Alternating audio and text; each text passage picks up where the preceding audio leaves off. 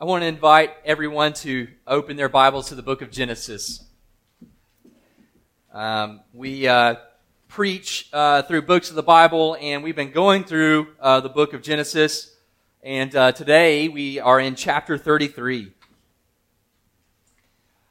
The last week we were in chapter 32, and Jacob, who the story of Genesis is now centering on, he's been forever changed, okay? He left Laban. That episode in Jacob's life is over, and now he's getting ready to meet Esau. And as he's getting ready to meet Esau, he's afraid for his life, and we have this really strange episode where he wrestles with God. And he left that meeting with God with a limp and with blessing. And so his life was changed in significant ways. He was no longer Jacob, but Israel. And it was through this that Jacob was now ready to meet his greatest enemy, his brother Esau. The one who, if you'll remember, was left. He fled Esau because of murderous threats. But he was changed, as we'll see, in ways that we might not expect. Now, if you're in this room and if you've seen or if you're brave, read the book Les Miserables, you should. The movie version from 1998 with Liam Neeson is really good. If you don't know who Liam Neeson is, he's a Jedi. He punches wolves. He does all things, and he's also a character in Les Miserables. But also the more recent one from 2012 is also very good. It's all singing. I'm not a musical guy, and I still really like it. So they're both very good. But it follows a story. It mainly follows a guy named Jean Valjean. And Jean Valjean was put into a harsh prison for 19 years for petty crimes. I think he tried to steal some food, and then like a couple of times he tried to escape. And so he's in this harsh prison for 19 years. And once he gets out of prison, he has nothing, right? And if it's hard getting out of prison and getting a job now, much more in pre-revolutionary France, right? Everybody knows he's a criminal. He can't make a living, so he decides he needs to steal again. So he tries to steal from this priest. He gets caught, and he's going to pay for it with his life. But what happens is the priest shows him mercy, and instead of reporting him, gives him more of his stuff. And so this act of mercy profoundly changes Jean Valjean to where for the rest of his life is dedicated to showing mercy to others. I mean, it changes him profoundly. And it's a long story, right? And you should definitely go watch the movie, read the book. But one of the most profound parts is that through the whole story, Jean Valjean is chased by an officer. He's hounded by an officer named Javert. I know it's all French, all right? Javert is dedicated to punishing Valjean to the fullest extent of the law. Well, it turns out at the end of the story, during the French Revolution, everything's getting turned on its head, and Javert, because he's a French officer, is going to be executed, right? The people have risen up, they're going to execute him, and so Jean Valjean volunteers to execute him. So he takes Javert in this alley, and instead of pointing his gun at Javert and shooting him, he points it in the air, shoots it, and he fakes his execution and makes Javert run. Instead of doing to Javert what he could, he lets him go free.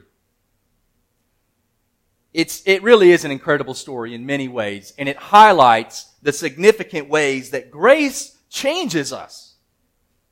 Right? It highlights the way grace changes the way we meet, especially our enemies. The world would have us take vengeance on our enemies. The world would have us perfect the perfect comeback, the perfect retaliation, but grace would have us forgive our enemies. The world would have us try to take advantage of our enemies, best our enemies. Grace would have us treat our enemies better than ourselves. And in this chapter, when Jacob meets his brother Esau, I want to show you 3 profound ways that grace changes us and changes the way that we approach reconciliation, animosity, and even our enemies. So I want to invite you to read together. It's not going to be on the screen. I apologize, but we'll just be reading Genesis chapter 33, starting in verse 1. And Jacob lifted up his eyes and looked, and behold, Esau was coming, and 400 men with him. So he divided the children among Leah and Rachel and the 2 female servants. And he put the servants with their children in front, then Leah with her children, and Rachel and Joseph last of all. He himself went on before them, bowing himself to the ground 7 times until he came near to his brother. But Esau ran to meet him and embraced him and fell on his neck and kissed him, and they wept. And when Esau lifted up his eyes and saw the women and children, he said, "Who are these with you?" Jacob said, "The children whom God has graciously given your servant." And then the servants drew near, they and their children, and bowed down. Leah likewise and her children drew near and bowed down. And last Joseph and Rachel drew near, and they bowed down. Esau said, "What do you mean by all this company that I met?" Jacob answered, "To find favor in the sight of my Lord." But Esau said, "I have enough, my brother. Keep what you have for yourself." Jacob said, "No, please. If I have found favor in your sight, then accept my present from my hand. For I have seen your face, which is like seeing the face of God, and you have accepted me. Please accept my blessing that is brought to you, because God has dealt graciously with me, and because I have enough." Thus he urged him, and he took it. And Esau said, "Let us journey on our way, and I will go ahead of you." But Jacob said to him, "My Lord knows that the children are frail, and that the nursing flocks and herds are a care to me. If they are driven hard for one day, all the flocks will die. Let my Lord pass on ahead of his servant, and I will lead on slowly, at the pace of the livestock that are ahead of me, and at the pace of the children, until I come to my Lord in Seir." So Esau said, "Let me leave with you some of the people who are with me." But he said, "What need is there? Let me find favor in the sight of my Lord." So Esau returned that day on his way to Seir. But Jacob journeyed to Succoth, and built himself a house and made booths for his livestock. Therefore the name of the place is called Succoth. And Jacob came safely to the city of Shechem, which is in the land of Canaan, on his way from Padan Aram, and he camped before the city. And from the sons of Hamor, Shechem's father, he bought for 100 pieces of money the piece of land on which he had pitched his tent. There he erected an altar and called it El Elohe Israel. So at this point, at the very beginning of this chapter, right, Jacob has met God, God has blessed him, but we still don't know, and Jacob doesn't know, if Esau's gonna kill him or attack him. And it's in these first few verses that we see the first change in Jacob, that grace teaches us to die to ourselves. Now we have to look at this honestly, okay? Jacob sees Esau coming with 400 men, and even here, even after this profound experience with God, Jacob still shows his favoritism, right? He divides up his servants, wives, and children, and then he's like, "Well, I like you least, so servants and children, you're going to go first. I like you a little more, so Leah and your children," and then he puts his favorites, Rachel and Joseph, last. Unfortunately, this favoritism is never really cured in Jacob. He kind of struggles with this for the rest of his life. In fact, this is what sets off the whole Joseph story, because Jacob continues to show favoritism. However, even though we do see his favoritism and we just want to palm our faces, we do see a great change in Jacob here. It's subtle, but it's great. You see, in the last chapter, in chapter 32, there were 2 places that he put others in danger beside himself. Right, in verse 7, he divides his flocks and his family into 2 camps, and he reasons, well, at least if others die, I can still make it away with what I have. And then, in verses 22 and 23, he sends his family right into the heart of enemy territory. He stays on the other side of the river where he wrestles with God, but he's like, "Hey, family, go ahead and cross the river. Let's see what happens." I mean, if you read ancient warfare, a river is one of the greatest defenses that you can have. And he just sends them right on over. So he really just showed a profound lack of concern for others. But here, after this meeting with God, even though he does show favoritism, he does this in verse 3. He himself went on before them, bowing himself to the ground 7 times until he came near to his brother. In other words, Jacob is putting himself in harm's way before others.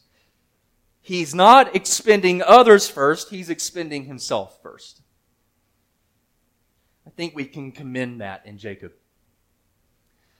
This, to me, is the difference between General Douglas MacArthur and General Oliver Smith in the Korean War. Okay, so this may not have been true at all times during his career, but in the Korean War, MacArthur he's seen mostly concerned with his own prestige and reputation. So, he achieved victory for the Korean people very early on in the war, but he wanted to keep pushing. And he pushed it too far. And he pushed it farther than it should have gone, and he ended up expending others mainly for his own self-glory. Oliver Smith, on the other hand, another general, was with his men on the ground. And throughout the whole war, he became famous among his men because he always put their well-being before his own. Grace teaches us to die to self, to consider our own lives as nothing in the service of others. This does mean putting yourself in danger before others, but especially in this context where reconciliation is happening, because you see, you cannot be reconciled to others, much less with an enemy, if you yourself have not died to yourself. Crucified your rights or what you think you deserve. This is what Jesus meant when he said, if someone strikes you on the cheek, turn the other also. This isn't necessarily about pacifism, but about accepting mistreatment by dying to yourself for the glory of God. And grace, and only grace, can teach us to do that. It's a nice sounding concept until rubber meets the road. But this is really only one side of another important point. Grace teaches us to treat others better than ourselves. Something happens here that's actually really incredible, right? Esau is the one who runs and embraces and kisses Jacob, right? This is crazy. This is not something we, as the audience, are expecting. But because where we left off, Esau wants to murder his brother, and then, whoa, hey, he's coming with 400 men. We're not expecting Esau to be very happy about this. But he is. And I believe that this here is to show us what God's sovereignty can do. The change in Esau did not happen because of all of Jacob's gifts or all of Jacob's efforts. We are only led to assume that this came about because of God's work in him. Church, we don't have to make everything happen. We don't have to have everything under our control. We can trust that not only is God in control, but that He is actively working beyond what we control. Whether it's our kids, okay? And we know, Lord knows those are out of our control. Those as if they're monsters. Spouses, a boss, a leader, or even an enemy, God can and does work in them without our help. We have to believe that and remind ourselves of that. But this isn't even really what I want to focus on. Because beyond this, this is really where the remarkable change in Jacob's life is seen.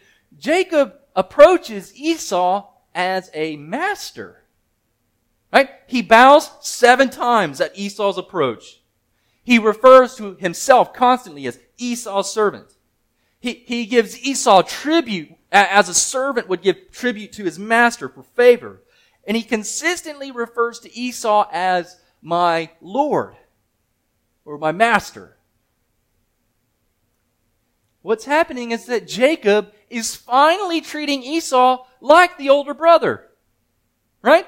Instead of tricking him, undermining him, and taking from him, he's giving and submitting to him.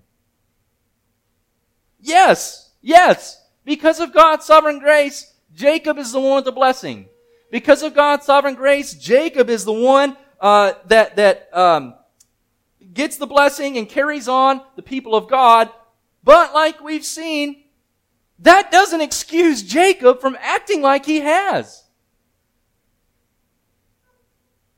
Instead, Jacob is realizing that all he isn't because of his trickery. He didn't get the blessing because of his trickery. He didn't get the birthright because of his trickery. He got it all because of, God's grace. Verse 11, please accept my blessing that is brought to you because God has dealt graciously with me. Not, let me bless you because of what I've earned, but because God has dealt with me by grace. And that changes the way that we approach others, especially our enemies. If we are who we are, if you today are who you are by God's grace alone, then we know fundamentally we're not any better than our worst enemies. When a politician calls you deplorable, you can say, I am. I am worse than you, actually, if not for God's grace. Grace teaches us that we are far worse than we know. And the moment we start to think highly of ourselves shows us that we're not thinking of grace. It teaches us that we're far worse than we know, but more loved than we can comprehend. In fact, God's grace puts us under an obligation to others, right? If we have received so great a gift from God, even though we don't deserve it, who are we to keep it from others? Who do you think you are when you try to keep that from others? That's what I think is behind what Paul says in Romans 1. He's talking about the gospel, and he says, I am obligated to both Jews and to Greeks. Grace, in other words, makes us servants. Grace makes us servants. It teaches us to treat others better than ourselves, regardless of whether they deserve it. If the Lord of all creation could show us mercy in this way, how could we not?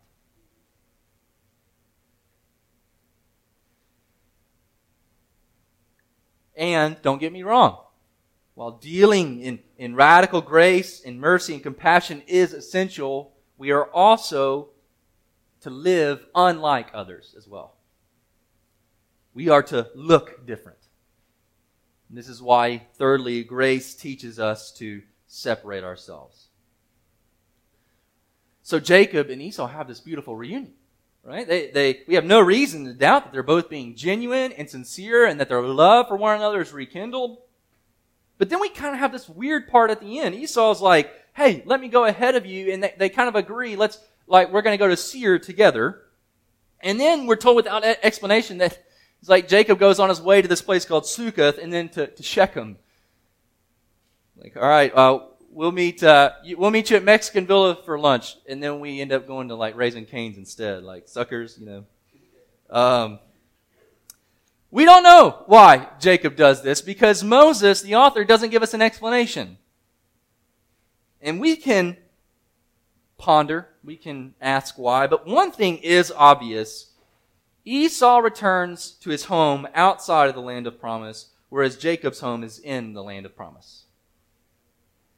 A commentator, Kenneth Matthews, said that the disparate geographical routes taken by the two parties metaphorically convey the different destinies of the brothers. Whatever we can say about Esau, whatever we can say about God's working in him so that he reconciles with Jacob, he remains outside of the land of promise. And whatever we can say about Jacob, his home is ultimately found in the land of promise. And really, in the Old Testament, this is how the world was to know who the people of God were. Not just who they were descended from, but where they were. The people of God live in Canaan and descended from Abraham.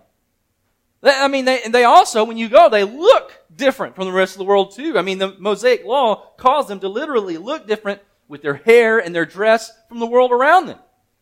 It kind of reminds me, we lived in Virginia for a time, and I don't know if you've ever crossed state lines into West Virginia, but I don't know if you've ever heard jokes about Mississippi. I'm from Mississippi, okay? And Mississippi's the brunt of a lot of jokes. We're the fattest state, we're the poorest state, we're the dumbest state.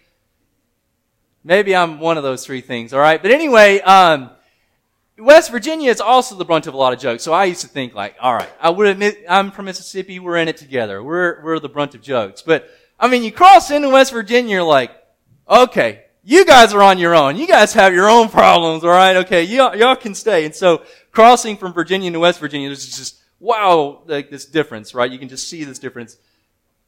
That's like how the land of Israel was to be. You cross in and whoa, there's this difference. By the time Jesus comes, He turns all of this on its head. It's not your physical appearance. It's not your physical location or physical genealogy that makes you the people of God, but whether you are related to Him by faith. It's the same concept. The people of God are to be different, but this time instead of outward appearance by what we wear, it's about inward recreation. You must be born again. Jesus tells to someone born from Abraham. You have to be born again. It's not good enough for you to follow the law, to be born of Abraham. It's not good enough.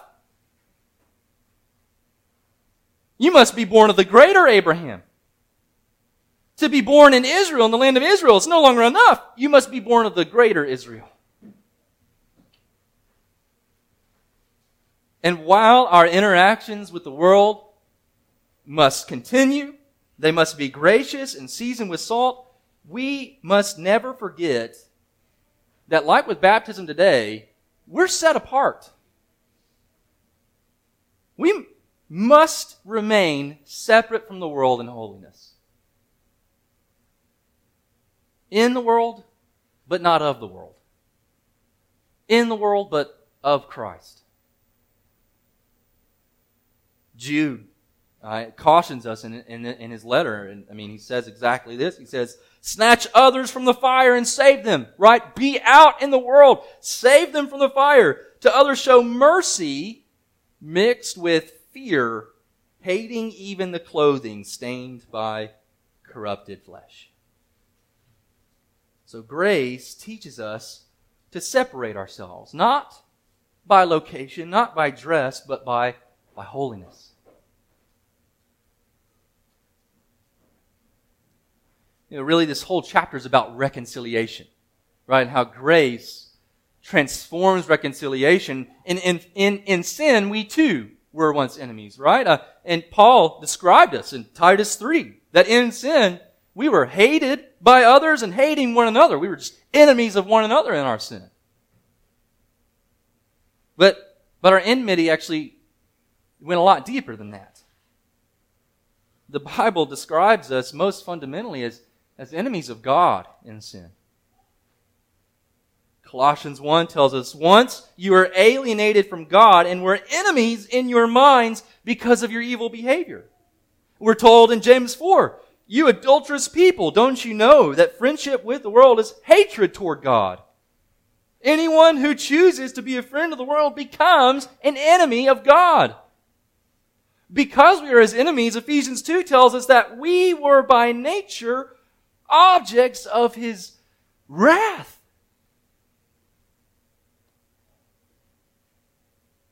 If you are not a believer in Christ this morning, that is what is most true of you.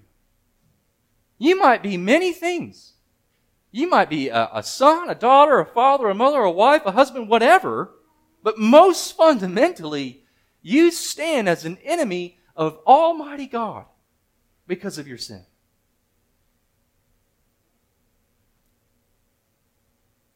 But Christ.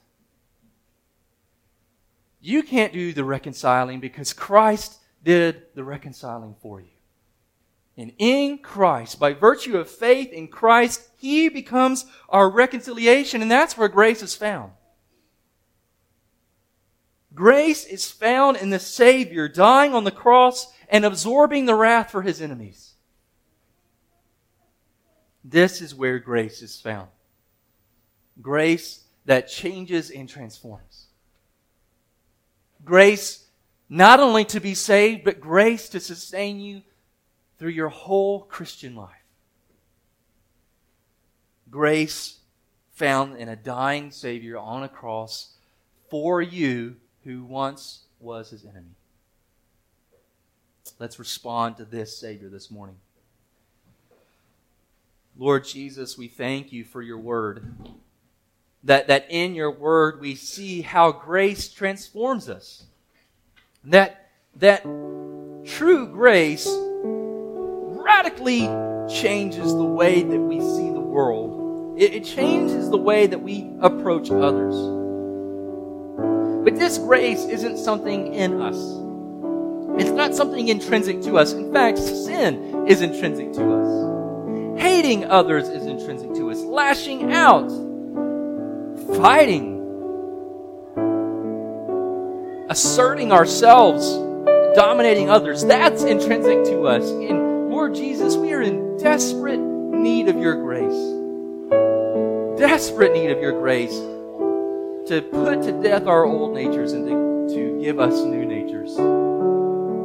New natures that are formed after Your image. An image that is holy, an image that is merciful, an image that is gracious, that dies to self, dies for others. Lord Jesus, this grace is available to us. Not because of what we've done, but because You came. If You did not come, there is no grace. But because You did come, there is all grace. And I pray that we would receive that by faith this morning. Send Your Spirit that He may do His work in us. We pray this in Your name.